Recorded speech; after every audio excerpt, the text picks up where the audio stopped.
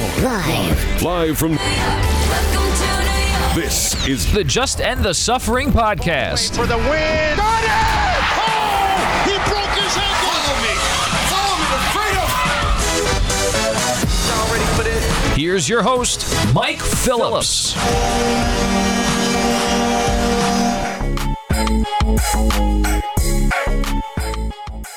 What's up, everybody? Welcome to the latest episode of the Just End the Suffering podcast, featuring New York sports talk from a long suffering fan. I'm your host, Mike Phillips. I got a good show for you this week.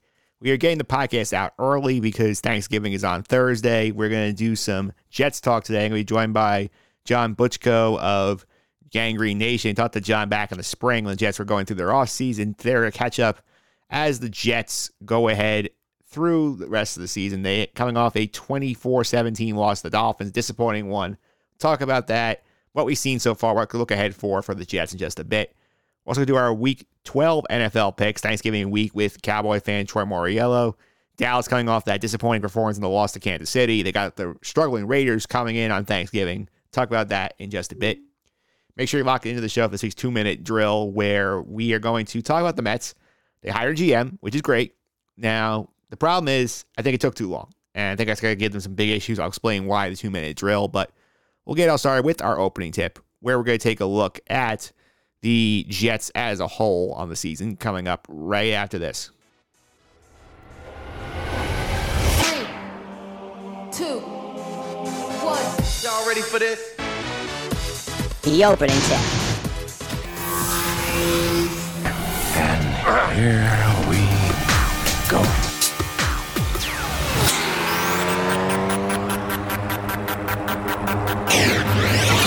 All right, opening tip time. Talking Jets football, and the Jets coming off another disappointing loss this week. They fell to the Miami Dolphins 24-17, recording on Sunday night after the game. And this game was frustrating because unlike the Bill game or the Colt game where they were basically blown out of the water from the start, this game was winnable. They had their opportunities in this game, and they simply could not execute on them. They made some mistakes on offense. They made some mistakes on defense. They had some missed field goals.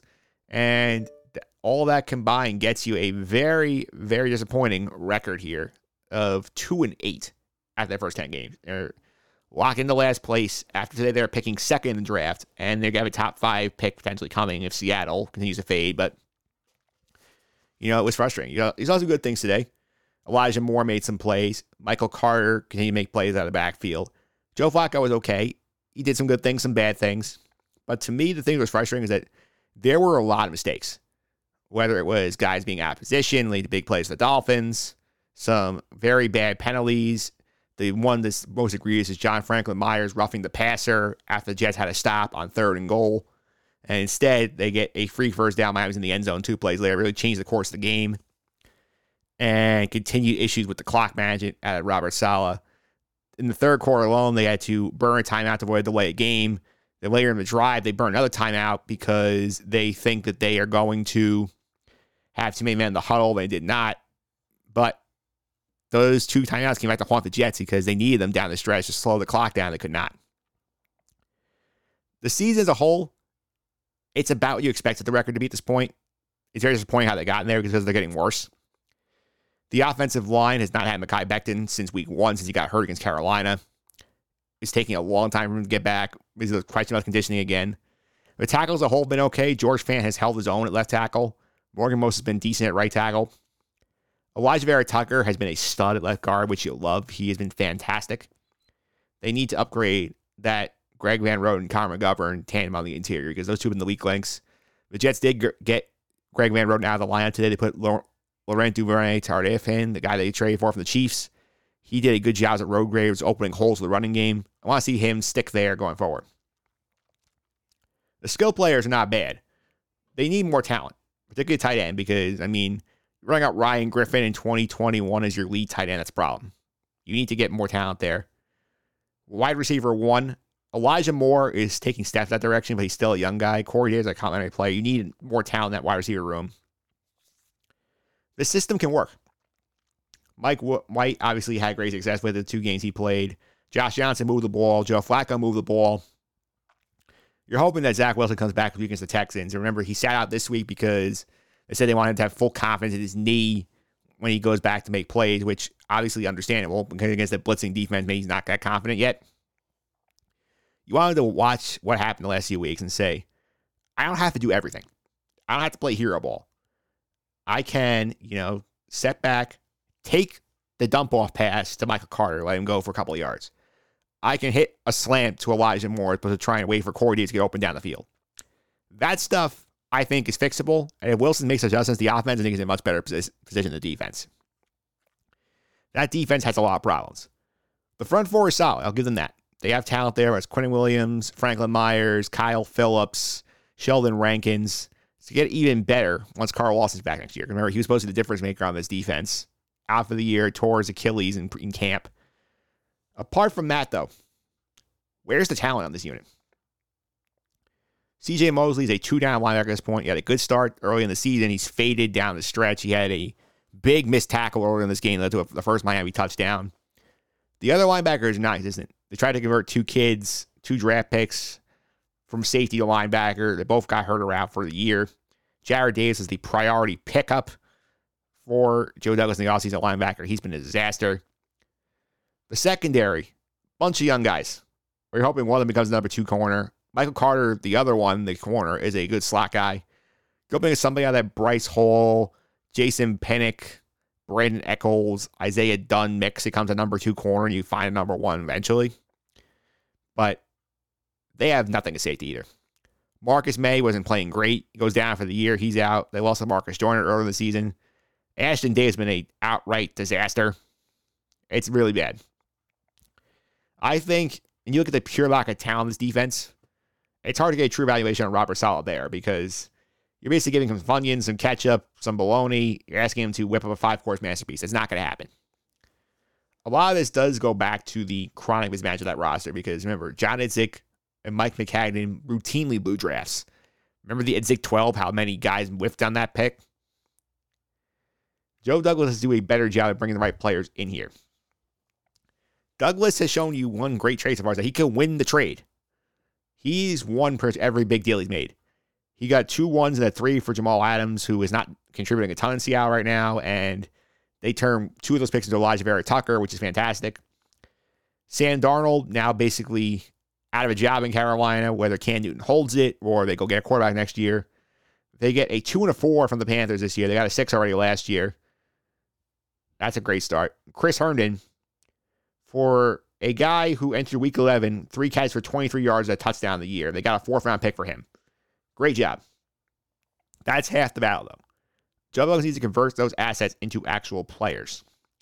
His first class was really, really bad. I'm not counting the 19 draft because he came here after it was done. The 2020 class is Mekhi Becton, who's been hurt a lot. He's good when he plays. That's trouble staying on the field. Denzel Mims, who has fallen down the depth chart in his new system and cannot get on the field.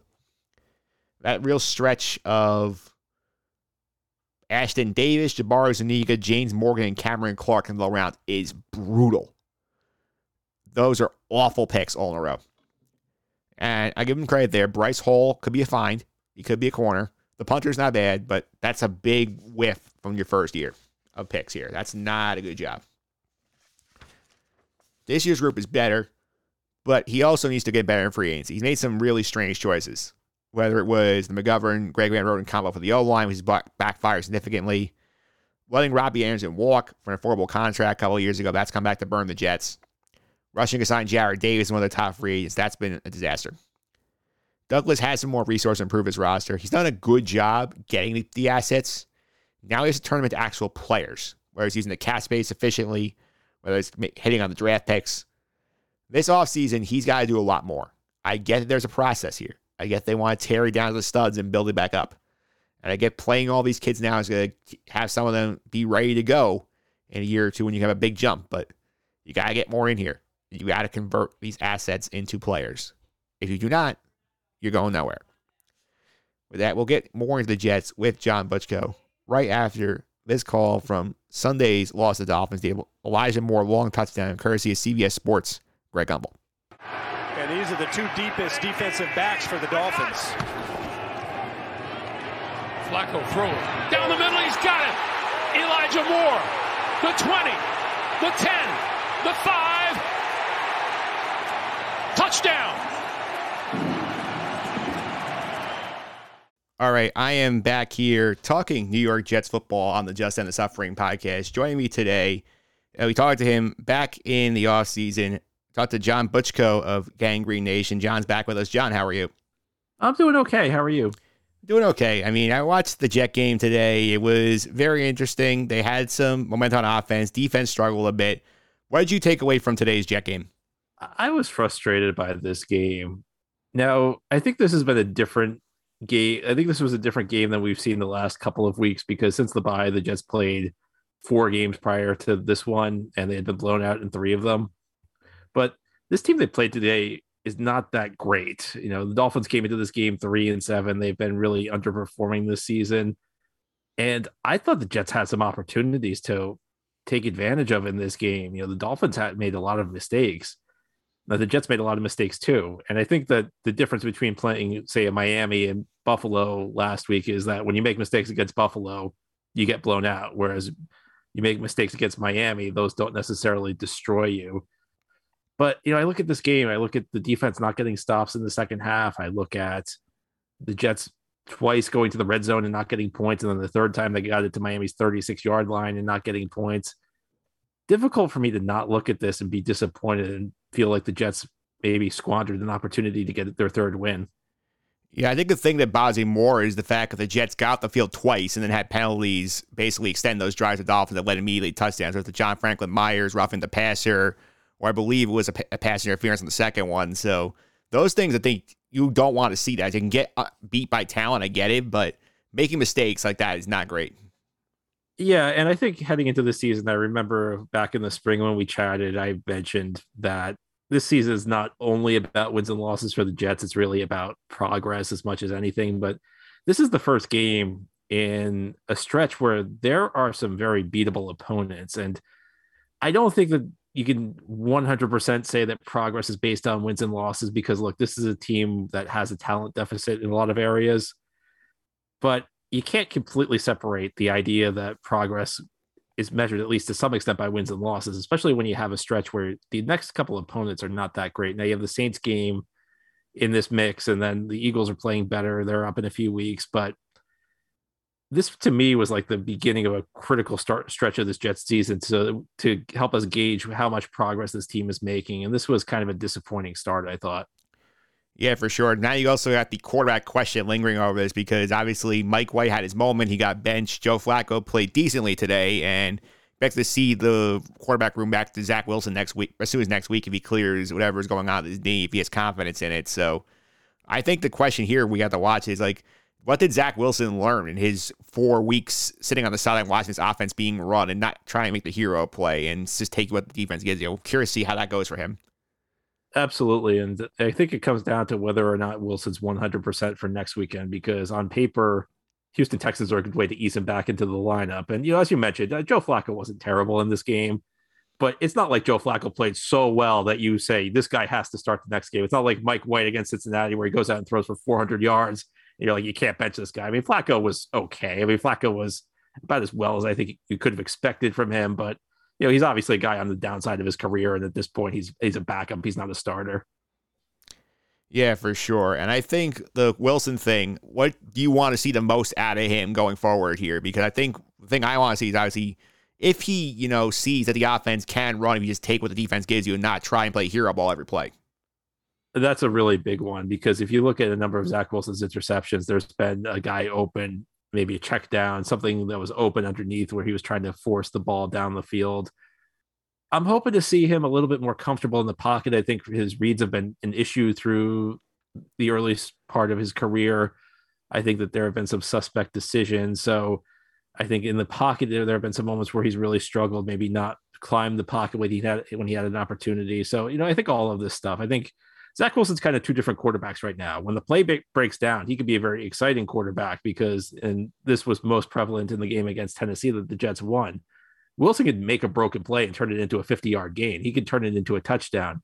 I think the more basic elements of quarterbacking have been a little bit more difficult for him to this point. Again, working in the pocket, making reads, making smart decisions. So if you could take the player who can create outside the structure of the play call and then add somebody who understands what he's doing in the pocket, now you've really got something. So, you see the talent from Wilson, you see him flash it, but can he be the guy who, I think Robert Saleh has said this in the past, can he be the guy who hits the layups? I think you just alluded to that as well.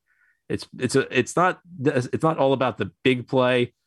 Part of it's just about taking what the defense gives you and understanding what the defensive concepts are and getting the ball where it needs to go. For sure. And I think also the one of the few encouraging things about today was that we had a lot of questions about Joe Douglas' rookie class from 2020, which has pretty much been a disaster with injuries and guys underperforming. The fact that you got good performances out of the rookie trio from rounds 2, 1, and 4 with Elijah Vera Tucker opening holes in the offensive line, Michael Carter playing well before he got hurt, and Elijah Moore having another big game. I think those three, have really been the stars of the rookie class this year. Yeah, and another guy I'd throw in there, I'm not sure he had the biggest game today, but Michael Carter II. I mean, you have 4 guys that I think who are playing really well, and you may remember back in training camp every single day you heard about how Elijah Moore was dominating and how Elijah Moore is going to step on and day one be great, and then he suffered that injury, and once we got into the season, he had a week in the concussion protocol. It seems like he's finally getting comfortable, and as much as anything, you've started to see Elijah Moore come on the last couple of weeks, but what's been missing is like the big play, the game-changing splash play, and we finally got that on the long touchdown pass he caught from Flacco in this game. So, if you're looking for hope for as a Jets fan, this rookie class has been really good. I think you said it right. The last year's rookie class, outside of Bryce Hall, the 5th round pick, has been a bit of a disappointment. Some of it due to injuries, some of it due to underperformance. This year's rookie class is showing a lot of promise.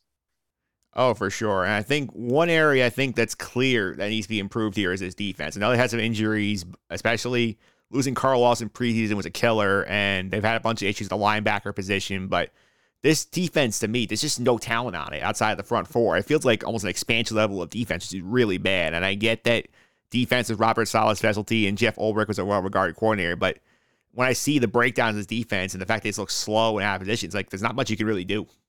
Yeah, and that's one of the troubling things. Saleh and Ulbrich talk frequently about how they run a simple system so that their guys can play fast and always know where they need to be. I mean, how many times do you watch these guys and they're in the wrong spot? I mean, there were so many misdirection plays Miami ran in this game where guys were out of position. I think that there is a little bit of young talent at the corner position. I talked a little bit about Bryce Hall and Michael Carter II, but yeah, I mean, the other corner slot, Isaiah Dunn, had a brutal game in this one. He was beaten for a long touchdown because he was in the wrong spot. Safety position is the safety position. Ashton Davis has been, I think, a pretty big disappointment, the 3rd round pick from a year ago. Now, part of this, as you mentioned, is due to injuries, not only Carl Lawson, but both starting safeties for the Jets are out for the year. So they're playing guys at safety who would probably struggle to make an NFL roster on another team, but they're just so banged up at the safety position. But yeah, you said it. The linebackers have been underperforming. Early in the season, I thought the linebackers were playing well, especially CJ Mosley, but I think his game has really regressed. Jared Davis has been a big disappointment this season. He did not play the early part of the season because he was injured, but he came back and last week had a bad game. Quincy Williams, I thought, actually played a pretty good game against Miami, and he played a good game against Tennessee a while back, but he's a backup. I mean, he's a more of a depth player. His performances between Tennessee and today were kind of inconsistent. So yeah, I mean, as much as anything, they got to upgrade the talent level. Yeah, for sure. And I think that makes it tough to really evaluate Robert Saleh because he's not worked with a lot. I said at the top of the show, it's like you're asking him to giving him Funyuns, ketchup, and French fries, and asking him to make a fancy souffle out of it. It's not going to happen. But at the same time, there are things that are bothersome when you watch him, whether it's the clock management, especially, has been a big problem in terms of being able to flow of the game. Stuff like that is concerning to me. I'll tell you the thing that bothers me, and I don't know how much of this you can put on Saleh and the coaching staff, but I feel like this is a worse team than it was week 1. This is a young team. You're expecting them to get better as the season progresses, and it's just not there. And I know that they came closer this week to beating Miami than they were against Buffalo last week or the Colts 2 weeks ago or New England a little while back. But again, they had opportunities to do something in this game and they kind of squandered them, I thought. This next stretch is a bunch of winnable games. You just hope that they get a couple of wins. Maybe one win helps build their confidence. I mean, I go back a couple of years ago and I never bought into the idea that just going 6-2 in the second half of 2019 was really that big of a deal. But if you remember, what began that stretch was they beat the Giants, and that kind of got them on a little bit of a run that built them a little bit of momentum. And I've always felt like if they lost that Giants game, they probably would have finished like 2-14 or 3-13 that year. So hopefully, like, they get a win next weekend against Houston, and maybe that builds their confidence. Maybe that gets them going a little bit in this easier stretch of the schedule. Yeah, for sure. I think with Saleh also, I think it's interesting. We saw like the whole fiasco of Rex Ryan going public saying, oh, he's a terrible coach, he's not the right guy. Then today he sort of walks it back. And I mean, you want to like Saleh, but like, again, it's very tough to judge him because I don't think he's working with much. I think that's absolutely true. And I think part of this is maybe expectations were a little too high for him, especially following Adam Gase. Obviously, Gase was a very unpopular hire from the day the Jets made him. And I think people spent pretty much 2 years looking forward to the day Gase would no longer be the coach. So you bring in Saleh, and there's always optimism whenever you hire a new coach. You think he's going to be great, part because you've never seen him fail. So he could be anything. He could be, he could be Vince Lombardi. Well, of course, every single coach has their own flaws, and Saleh's a first-time head coach. I think you had to expect that there were going to be some growing pains this season. He's still kind of learning how to do the job.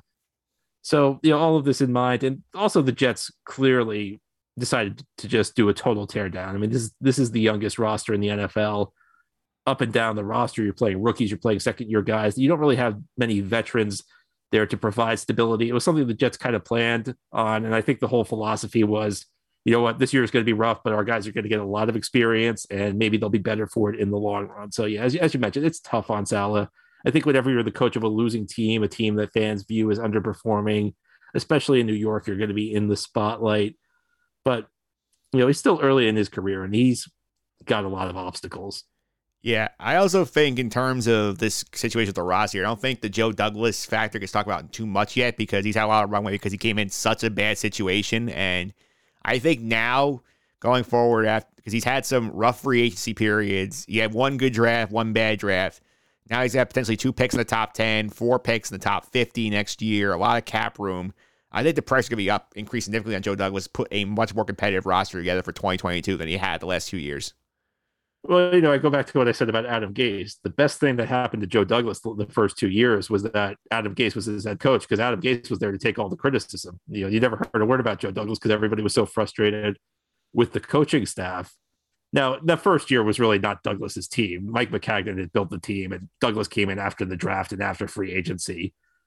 But yeah, as you mentioned, I think you would have liked to have seen more, especially with all the fanfare Joe Douglas came in with. I mean, Joe Douglas was as hyped as a general manager hire I can remember since maybe Chris Ballard, and before that, Scott Pioli with the Chiefs. I mean, this was a guy who was universally acclaimed as the next great GM, and it hasn't all been bad, but I don't think you're exactly where you'd hope you'd be at this point. So I agree. I think there is going to be some pressure on Joe Douglas this offseason. And look, this is where it all is. The Jets are going to have a fair amount of cap space this year, and they're going to have, as you mentioned, all this draft capital. You got to see big improvements very soon, I think, for Joe Douglas. Yeah, the one thing I'll give him credit for is that he has done a fantastic job in terms of winning the actual trades where, like, he gets assets for things that you don't think they should be getting a lot for, like Sam Darnold, they're getting 2 more picks for this year. 2 ones for Jamal Adams, getting a 4th-round pick for Chris Herndon, then that's only half the battle. He still has to make the picks and have them convert and actually use his free agent dollars to get guys in here actually useful. That we have to see more of. Yeah, and I'll give him credit because the first pick they got from Seattle for Jamal Adams, and I guess actually they used the 3rd-round pick they got for Adams to trade up. They got Elijah Vera Tucker with, so that's a positive. But yeah, it's like you said. I mean, I think a lot of the theories behind what Joe Douglas is doing is good.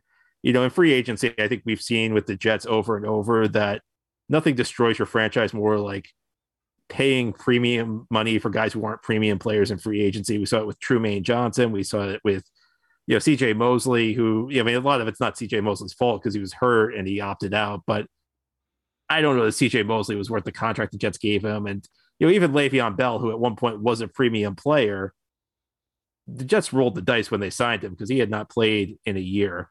So, I mean, I think if you look at the good teams in the NFL, they try to kind of avoid the monster free agent deals, and they try and find, I don't know if bargain's the right word, because you could spend money to try and bring in a quality player in free agency as the Jets tried to do with Carl Lawson and Corey Davis this past year. But it's a smart approach. That's how you have to do it. You can't the team. If you look, there's a direct correlation between the teams who spend the most in free agency from year to year and losing teams. And the other thing I'll say about Joe Douglas is that he does do a good job of collecting draft capital. I think that's one thing his predecessor struggled with quite a bit. The best teams in the NFL at drafting tend to be the teams with the most picks because the draft is fraught with randomness. I mean, I don't even know how these guys do it, where you're essentially trying to project the next 10 years of a guy who's 21, 22. There are so many variables at play. And the teams that are the best at the draft, whether it's Baltimore, where Joe Douglas came from, Green Bay's always been a solid drafting team. They always have extra picks. They build in the margin for error. So a lot of the big picture stuff looks pretty good with Joe Douglas. It's just that's only part of the process. There's having a good plan, and then there's executing a good plan. I think the having a good plan part, Joe Douglas has done well. The execution has left something to be desired to this point. Yeah, absolutely. And right now, they still have, at this point, 7 games left in the season. You said plenty of winnable games. You got the Texans coming up. They got Miami again, Jacksonville. Games against New Orleans and Philly are winnable because those are not superpower teams here. So what do you want to see out of this team down the stretch? Well, some wins, obviously. I guess that's number one. But you want to continue to see the rookie class make strides, especially Zach Wilson. Go back to what we said earlier about Zach Wilson playing smarter, being better within the pocket. I mean, so much of these last few games are going to be about the extent to which Zach Wilson grows. And I think as much as anything, you want to build some momentum heading into next season. Now, San Francisco, I know they've been kind of up and down this year. The whole theory behind bringing in Robert Saleh was, I think at least part of it was that Saleh came from a massive rebuilding process in San Francisco. You have to remember that their first year, they got off to a terrible start. They were one of the worst teams in the NFL, and they finished that year really strong. And it kind of laid a foundation for future success. Now, it wasn't a direct line because the next year, Jimmy Garoppolo got hurt, I think, the third week of the season. And I think, finished the season with the second worst record in the NFL. But I always felt like the end of that 2017 season for San Francisco kind of laid the foundation for the run that they made in 2019, even though it was a year delayed. Now, I don't think the Jets are a year away from the Super Bowl, but I'd like to see them build some momentum. I'd like to see young players continue to develop. I'd like to feel good heading into this offseason with all of these resources the Jets have to build their roster up and head into 2022 with confidence. Yeah, absolutely. I think obviously this week you can start off. They got the Texans here. They have to go to Houston. They have not won a road game yet this year. It's nice to see them actually do that. I know Houston coming off a big win against Tennessee. Nobody thought they would have. So maybe you catch it at the right time. Like I'm a little high on themselves. So what do you think is the keys here for the Jets against the Texans, presumably with Wilson back under center? Yeah, you said it right. On the one hand, do you get Houston when they're hot? Or on the other hand, is Houston not good enough to string together 2 straight games? I think, you got to see Elijah Moore continue to grow. I think that you want to see a good performance out of Zach. I guess that's stating the obvious. The quarterback needs to play well. What a brilliant key to the game that is, isn't it?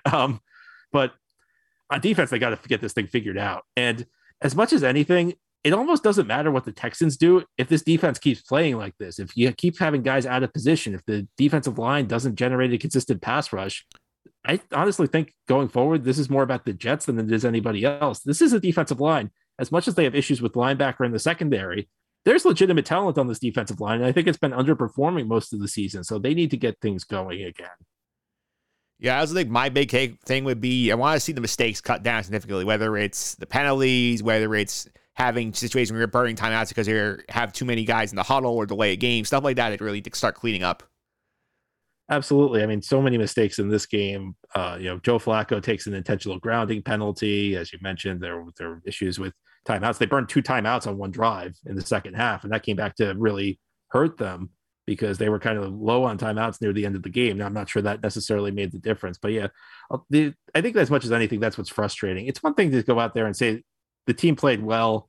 You know what? They just weren't good enough. We saw the Jets make a lot of mistakes in this game, and we've seen the Jets make a lot of mistakes over the last couple of weeks that are really just about them and have nothing to do with the opponent. So those are the things you got to cut down on. Yeah, it's also frustrating too because they've not won a division game I think since 2019. So it'd be nice to actually get one of those in the win column for once. Absolutely. I think the last division game they won was the final game of 2019. It was a game where Buffalo played their backups because they had already clinched their playoff spot. So I don't even know how much that one really counts. Yeah, absolutely. John, thanks for all the time. I really appreciate it. Before I let you go, how can people follow social media, keep up what you're doing over at Gangrene Nation? The website's gangrenation.com. I actually don't have a personal Twitter. I'm the one person on earth who doesn't have one. So just go to gangrenation.com. And I also host the Locked On Jets podcast. That's a daily podcast on the Locked On Podcast Network. New episodes each day, Monday through Friday. You can find that where podcasts are found. Yeah, and if you want to follow Gangrene Nation on Twitter, can they do that? Yes, it's at Gangrene Nation. All right, John, thanks for all the time. Really appreciate it. My pleasure. Looking forward to doing it again. Show me the money.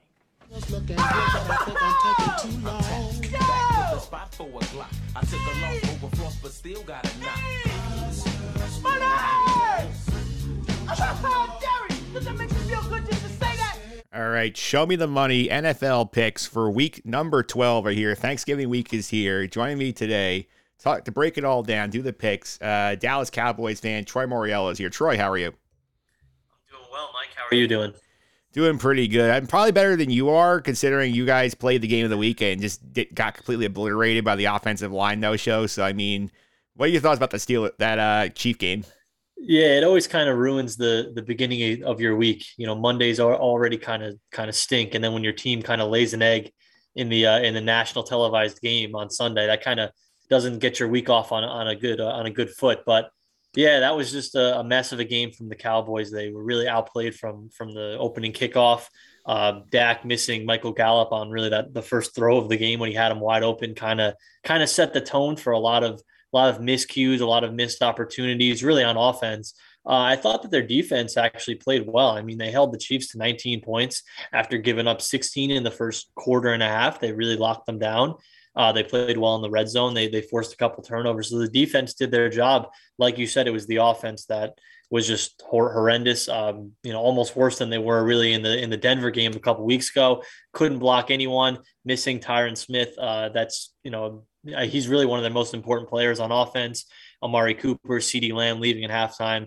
And Dak just didn't have it today. He was missing some open guys. Receivers were dropping passes. So all that is a recipe for scoring 9 points, kicking 3 field goals on the road. You're not going to beat the Chiefs in that scenario. The Chiefs, in my opinion, didn't even really look all that impressive offensively. The Cowboys just kind of beat themselves and took themselves out of the game early, and then they never really made a comeback, it felt like. Yeah, for sure. I think the thing that's frustrating about that game is more so that, like, your defense played well. You held Mahomes down for the most part. It's just that you couldn't block. The line couldn't do anything, and those are the worst kind of games because you just can't get anything going. You can't block. Yeah, and that's the most frustrating thing about the loss is, like you said, the defense was really solid. If you would have told me, even after Amari Cooper was ruled out on Friday, if you would have told me, 24 hours before the game, hey, you're going to give up 19 points, I would have said they're probably going to win this game because I would have been confident that even without Tyron Smith, they would have been able to put up somewhere in the 20s and eke out a win in Arrowhead. The offensive line was really the biggest issue. Dak just had no time. And you saw it in the routes that they were running. They weren't able to push the ball downfield like they like to. They weren't able to extend the field. There was really a lot of checkdowns, a lot of screens, a lot of passes behind the line of scrimmage or drag routes. So nothing was really opening up downfield for them. And that's why they look so inept on offense. And unfortunately, now that's kind of 2 out of the last 3 weeks where they've kind of been shut down for a majority of the game on offense. Maybe a little bit eyebrow raising there. Yeah, for sure. This is an interesting year for the Cowboys. Obviously, they are still running away favorites in the NFC East. I mean, Philly's gotten hot, but they're not nearly as good as Dallas is. And the question is here, no, Dallas, they measure by Lombardi trophies, not just winning division. So do you think they can get out of the NFC this year? It feels like a very weird year trying to project anything in this league. Well, for me personally, I measure by let's just try to make the playoffs. In my lifetime, I've never even come close to a Lombardi trophy. But this year, yeah, I think that they have a shot. The NFC is so loaded. It's very top heavy, as we all know. Those top 5 teams in the NFC, I think you could really make a case for Arizona, the Rams, the Bucks, the Packers, and the Cowboys to win it. Really wouldn't shock me if any of them made it to the Super Bowl. I think that the Cowboys are really on the level with all of those teams. Obviously, they played the Bucs once this year. They were right there with them in the first game. So I think that they've got a shot for sure. It's really just going to shake up with the matchups, how the matchups fall. If they are the 4 seed, I think that's going to be a really, really tough task because they'd likely have to play either the Rams or the Cardinals in a first-round wild card game and then go on the road to face whoever the 1 seed is in the divisional round, which is a tough task. I think it's all about trying to get either the 1 seed or the 2 seed, or at worst case, the 3 seed to give yourself maybe a bit of an easier path. But it's going to be a slugfest between those 5 teams, and you could really make a case for any of them. And I think that the Cowboys are really right there. They are right there. And obviously it's Thanksgiving. They're playing at home. They have the Raiders coming in here. The Raiders has really fallen off a cliff since the Henry Ruggs thing happened. And what do you think the keys are here for the Cowboys to win this game? Yeah, it's just getting off to a good start, especially offensively. They're going to be shorthanded. They're going to be, they're going to have at least, you would assume, Amari Cooper out and then probably CeeDee Lamb as well. So your offense is going to be a little bit shorthanded. Try to set the tone early. They against Atlanta, they take the ball first. They drive right down the field. They score a touchdown. They blow them out. Against the Chiefs, they take the ball first. They miss an opportunity on first down. They end up going 3 and out. And they end up losing that game and only scoring 9 points. I say, take the ball first, set the tone, try to put some points on the board early. I don't think that, the Raiders offense really hasn't been great the last couple of weeks. You should be able to kind of, silence them a little bit offensive or defensively. So, try to set the tone early, try to get some points on the board early, make it a little bit easier for your offense so that you're not chasing points, so that you can, set the run and see if you can get out of there with a win against a team, like you said, that's really been free falling the last couple of weeks and has dealt with so much adversity this season.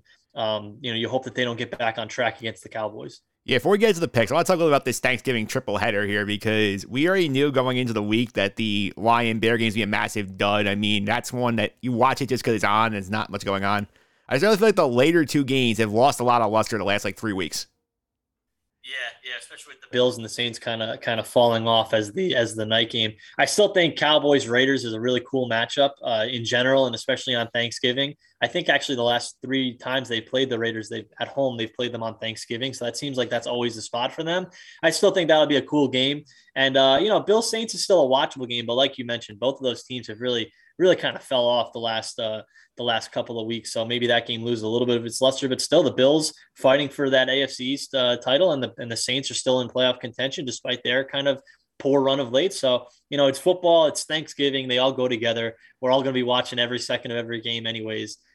So yeah, I'm still looking forward to it. At least the first 2. By the time that third game comes around, by the time you have all that turkey, the family putting you to sleep by the third quarter of Bills Saints. Yeah, I've definitely fell asleep on the couch to the night game a couple of years. So maybe I can stay up this year. Maybe I'll go a little bit light on the turkey. Yeah, for sure. And let's get to the NFL picks. Is the reason why you're here. My friend Dan DiMartini was here last week. He went 1-2 on the week. He had the unfortunate situation where he took the Ravens laying the points before Lamar Jackson got ruled out with the game. They win by 3, did not cover the 5.5. He went heads up with me on Washington and Carolina. Washington won outright, so he won that one. And he had, for his last game, I've got to look up on my list here because it's so crazy. Got to try and keep track of all these games. It's pretty nuts with how deep into the season we are. And I think, he had the Titans laying the 10.5 against the Houston Texans, and they just didn't show up. Yeah, not a good pick there. Yeah, it was not a good one for him. He went 1-2 in the week. I went 2-1. I did lose the heads up pick with him. I did call correctly. I'm trying to go back to my list here because, again, this is what happens when you're trying to podcast on the fly. Multiple different things going on here. I had the Chiefs in your game. I had them laying a 2.5. Figured they would win that game outright. They came through for me, and I was sweating out the Steelers all night last night, getting the 5.5 points, and they came back in the fourth quarter and covered the number. So good job for me. That would look like a loser for a long time, and then it ends up hitting at the very end there. I'm sure you were happy. I am very happy. So on the year, Team Challengers now is 12-20-1, and I am 17-16. It's not been a good year. It's been very tough. All right, well, I'll try to turn things around for the Challengers. Yeah, absolutely. So let's get started with the picks. So you are up first as the guest. Where are you going with pick number 1? Okay, pick number 1, I'm going to go to the New England Patriots, laying 5.5 against the Tennessee Titans. Listen, I just think that the Patriots are absolutely rolling right now. Their defense is shutting people down. Mac Jones looks like he's been the best rookie quarterback by far compared to all the other guys that were taken in the first round. I think that he's been taking care of the ball. He's been finding up. They've kind of built that offense in a good way around him. And their defense, like I said, has just been absolutely shut down. I think that they'll make the Titans kind of one-dimensional. It's a pretty big spread for a team that's 8-3, but I just think that the Patriots are absolutely rolling right now. So I'm going to take them laying the 5.5 points at home against the Titans for my first pick. Yeah, that's one for me is more of a stay away because I know Tennessee played well for a few weeks. Got Derrick Henry, now Julio Jones on the shelf. A.J. Brown gets hurt every game. Like, I wouldn't be shocked if they went in there and won that game. Wouldn't be shocked if they get blown out. So for me, that's a stay away. All right, fair enough. Where are you going, pick 2? All right, pick 2. This one, again, maybe a little bit of an interesting pick. I'm going to take the Falcons +1 on the road, or -1 actually on the road against the Jaguars. Listen, I don't think that the Jaguars should be in like a pick'em game against anyone. I know that the Falcons have looked horrible the last 2 weeks against the Patriots and against my Cowboys, but I think that they're due for a bounce back. They're kind of due for a get-right game. You know, they're not that bad. I don't think that they're that bad. So I'm going to take the Falcons in basically what's a pick'em against the Jaguars. I just don't think, like I said, the Jaguars are kind of everyone's get-right game. They were just blown out yesterday. I don't think that they're a very good team. So it's more just fading the Jaguars than it is having faith in the Falcons. So I'm going to take the Falcons in that one. Yeah, I'm not going to touch that game because, again, the number is too close. But that, to me, that's a spot where I would actually lean the Jaguars because I just don't trust Atlanta. 3 of their wins here against the Giants, the Jets, and the Dolphins, who are all very bad teams. 2 of them were very close wins. So I would not be shocked at all if they went down to Jacksonville and lost that game. So that's why I'm staying the hell away from it. It's a total toss-up. I just don't like the Jaguars. All right, pick number 2. Pick number 3, where are you going? Pick 3, I'm going with the Minnesota Vikings on the road against the 49ers. I'm going to take them +3 in this. Right now it's +3. Again, I think that they're a little bit due. This is a risky pick for sure, but I just think that they made something happen yesterday against the Packers. I think that they maybe found something yesterday. I think that they're due. I think that this is a playoff team. I really do. And if they're going to be a playoff team, they got to win games like this. It's a 4:25 start. I know I don't love taking Kirk Cousins in those late starts, but I don't think it's the national game, so I feel okay about that.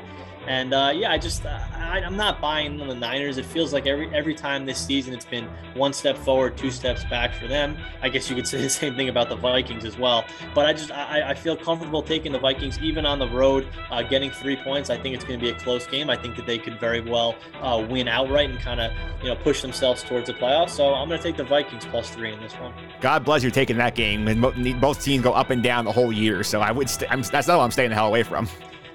All right, you're staying away from all 3 of mine then, I guess. Yeah, for sure. Pick number 1 for me now. I'm going to go to Thanksgiving. I'm going to take your team laying the 7 against the Raiders. This is also a heavy fan of the Raiders. They have completely fallen off the map. They got blown out at home 2 weeks in a row. First by Kansas City, which I get. The Bengals, not so much. And this team's just got nothing left. You think even Dallas is down players. They're going to run the football. Their defense will dominate this game. I think they're going to win this game by double digits. I'm going to take the Cowboys, lay the 7 on Thanksgiving, pick 1. That is the back door, that the Cowboys are winning by 2 scores and the Raiders kind of get a garbage one late. But yeah, it is a safe pick. The Raiders are absolutely going in the wrong direction right now. That's pick 1 for me. Pick number 2, I'm going to the big game of the week, the other 425. I'm going to take the Packers laying the 1 at home against the Rams. And you must talk about the Rams, all their big names. Then give me one spot this year where they've gone on a road, picked up a big win in a spot where they should win here. And Green Bay played better against the Vikings. They came back late. They had a controversial call go against them. They lose the game late. It's only a point. I think they're going to win this game by at least a touchdown. So give me the Packers laying the 1 against the Rams, pick 2. Yeah, that is a bit of a weird line there. And like you mentioned, the Rams, they've really under-delivered in every big game that they've been in this year. So I like the pick. All right, it's pick number 2. Pick number 3, I'm going to Sunday Night Football. I'm going to take the Ravens laying the 4 against the Browns. And I'm assuming Lamar Jackson will be recovered from whatever illness he has by the time this game is played. Even if he's not, though, Cleveland has looked bad. I know Baker is playing hurt. They struggled mightily to beat the Lions last week, and the Lions are 0-9-1 going into Thanksgiving. And Baltimore, I think, is due for a big bounce back here. And getting Cleveland coming in here on Sunday night, those games last year were wild. Baltimore won them both. I think Baltimore will put up a big effort here. The defense, I think, will shut the Browns down. So I'm going to take Baltimore laying 4, last pick of the week. Yeah, if I had a 4th pick, that would have been my 4th pick. I had that on my original card, and I said I'll change it up. I'll go with the Vikings, but I love that pick. I think that they're going to roll in that game. All All right, so to reset the picks here, Troy's taking the Patriots laying 5.5 at home against the Tennessee Titans. The Vikings +3 in Santa Clara against the Niners. And the Falcons laying 1 in Jacksonville against the Jaguars. I am taking the Cowboys on Thanksgiving laying 7 against the Las Vegas Raiders. The Packers laying 1 at home against the LA Rams. And the Ravens laying 4 against the Browns on Sunday Night Football. Those are your picks for week number 12 on the podcast. Week 13, don't have a guest locked in officially yet, so in lieu of teasing what's coming up there, let's do something else. Let's talk a little college basketball. I know your forte here. Yeah, absolutely. Let's get into it. Yeah, and the college basketball is fun this week because when you have the Thanksgiving week, you get a lot of these MTEs, the multi-team events, all the tournaments coming up here, and I've had a chance to look at a bunch of these. I'm excited about a lot of these tournaments. Which ones are you most jazzed up for this week? I love the battle for Atlantis. I think that there's so many high quality teams in that one. You got UConn and Auburn in a first round game, Baylor and Arizona State. There's some big time teams in that one. I love it. I think we mentioned in our college basketball preview, the Maui tournament is a little bit underwhelming this year, obviously not being played in Hawaii. I think the battle for Atlantis kind of takes over as the big tournament for sure. And then how about, tomorrow night, Gonzaga, UCLA, 1 versus 2, doesn't get much better than that. And then we end the week with Gonzaga and Duke. It's a fun time to be a college basketball fan. I always see people say, if you're not watching college basketball until March, you're missing out. And this is the stuff that you're missing out on. We've had some incredible games this weekend, or yesterday. We just got a Final Four preview possibly in Villanova and Purdue. There's a ton of high quality games being played right now. And I'm really looking forward to this week. Yeah, throw a couple more in there in terms of underrated. I think the Fort Myers tip-off, Ohio State, Seton Hall, Cal, and Florida. I think it's a pretty good field of 4. I like that one. I also mentioned here, I'm going to throw out two other ones here. The ESPN Events Invitational down in Orlando. Like I said, a lot of quality mids. The Alabama-Iona NCAA tournament rematch on Thursday will be fun. Iona 5-0. They picked up good wins against Harvard, Liberty, Hofstra, things in quality mids. Alabama struggled to get by South Alabama at home, so I have to pick Alabama in that game, but I think it's be closer people think. Yeah, that'll be a good kind of measuring stick game for Iona. You would assume that they're not going to be able to pull out the win, but should be an interesting game to see how long they can hang with Alabama for. Yeah, you got some quality mids in that field. I mean, Belmont's there, Iona's there, Drake is there, North Texas went to the tournament last year. There's a lot of good mids in that field. Yeah, that's what this time of year is all about, is just challenging yourself, playing these tough games against teams that are a little bit better than you or teams that are on your level to kind of see where you're at in November. No one's going to win a national title in November. It's all about, kind of preparing yourself to make that run in January, February, and March. Yeah, and one other one I'll throw out there, the last one I'll mention here, the NIT season tip-off. When it was a preseason NIT, I think it has probably the most underrated game of the week here is Memphis, Virginia Tech on Wednesday night at the Barclays Center. So if you want to see this event, go down there, buy a ticket. I think that's an underrated game. I would not be shocked if Memphis lost that game.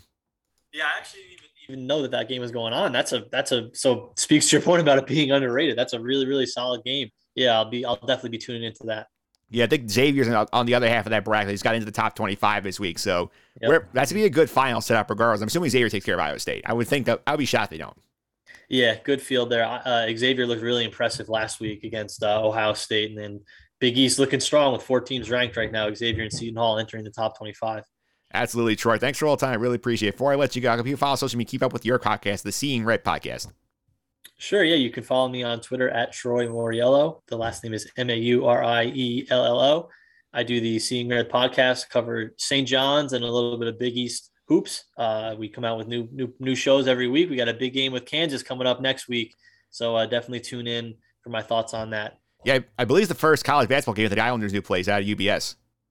It is, yeah. Friday, December 3rd, St. John's opens that for college basketball. So really looking for. I'll be there in person.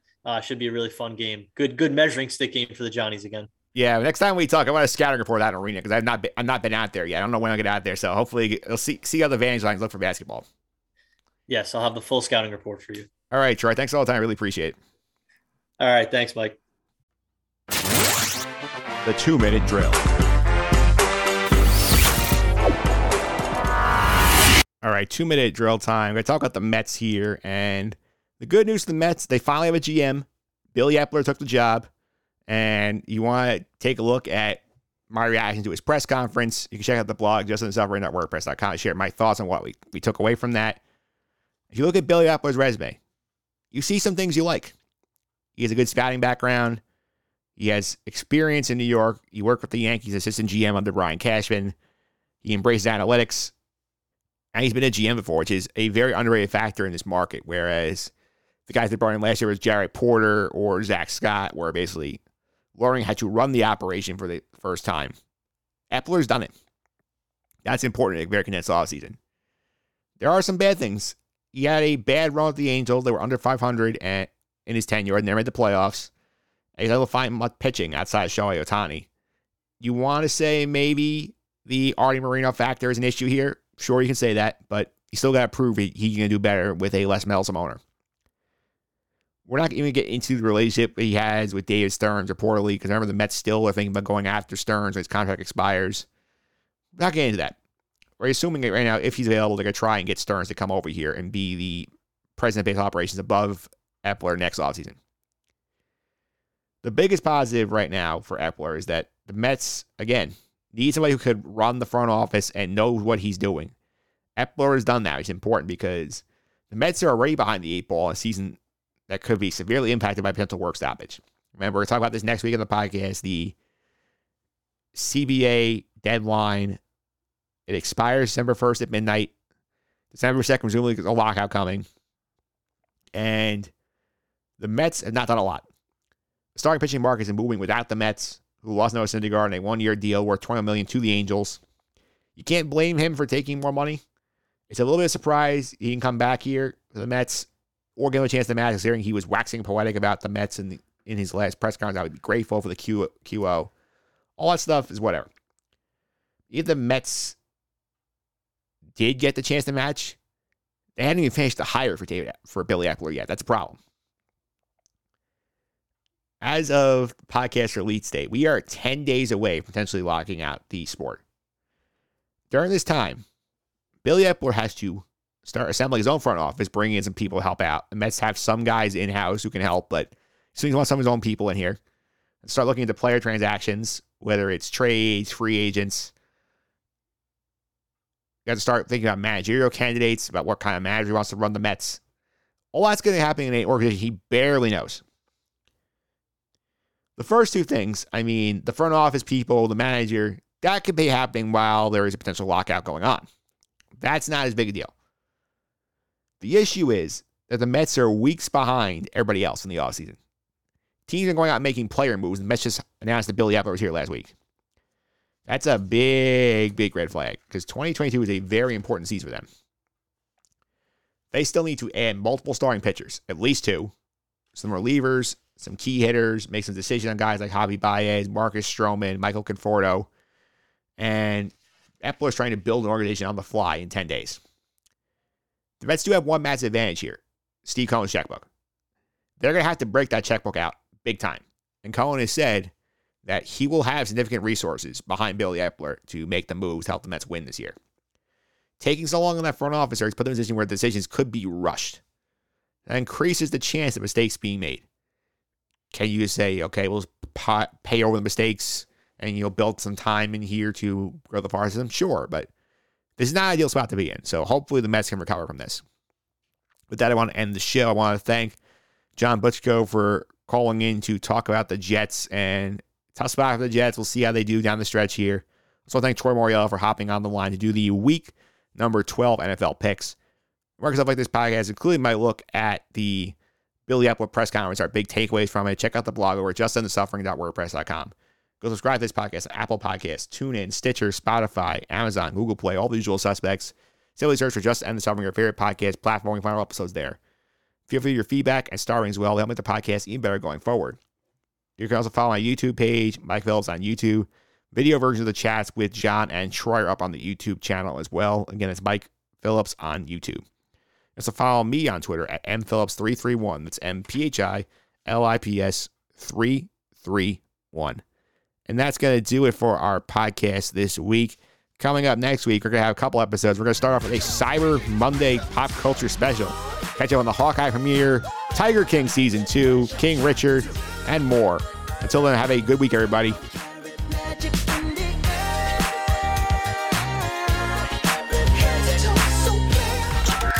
This has been the Just End the Suffering podcast. I'm out.